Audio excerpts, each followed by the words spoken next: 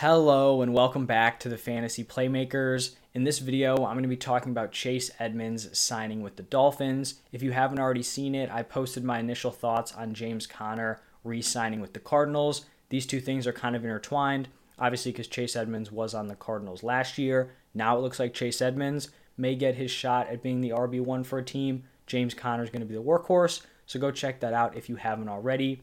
But to talk about Chase Edmonds, I feel like this is probably, one of the best landing spots we could have seen for Edmonds.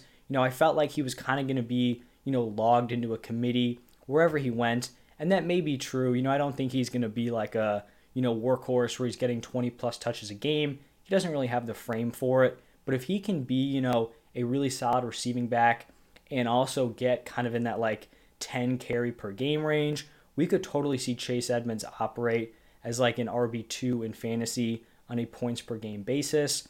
Looking back at last season, he played in 12 games, rushed for 592 yards, only 2 touchdowns, caught 43 passes for 311 yards. Really, the only thing that was holding him back last year was those lack of touchdowns.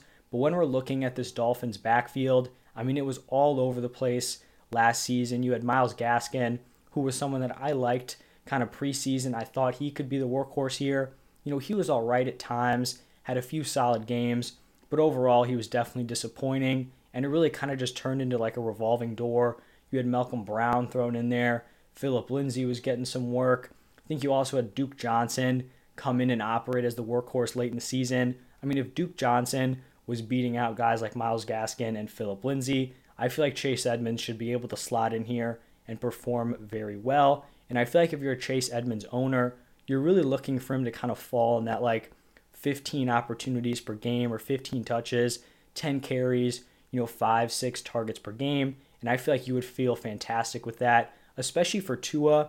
I feel like this is a pretty good fit here because we know Tua likes to check down. Edmonds is obviously going to benefit from that.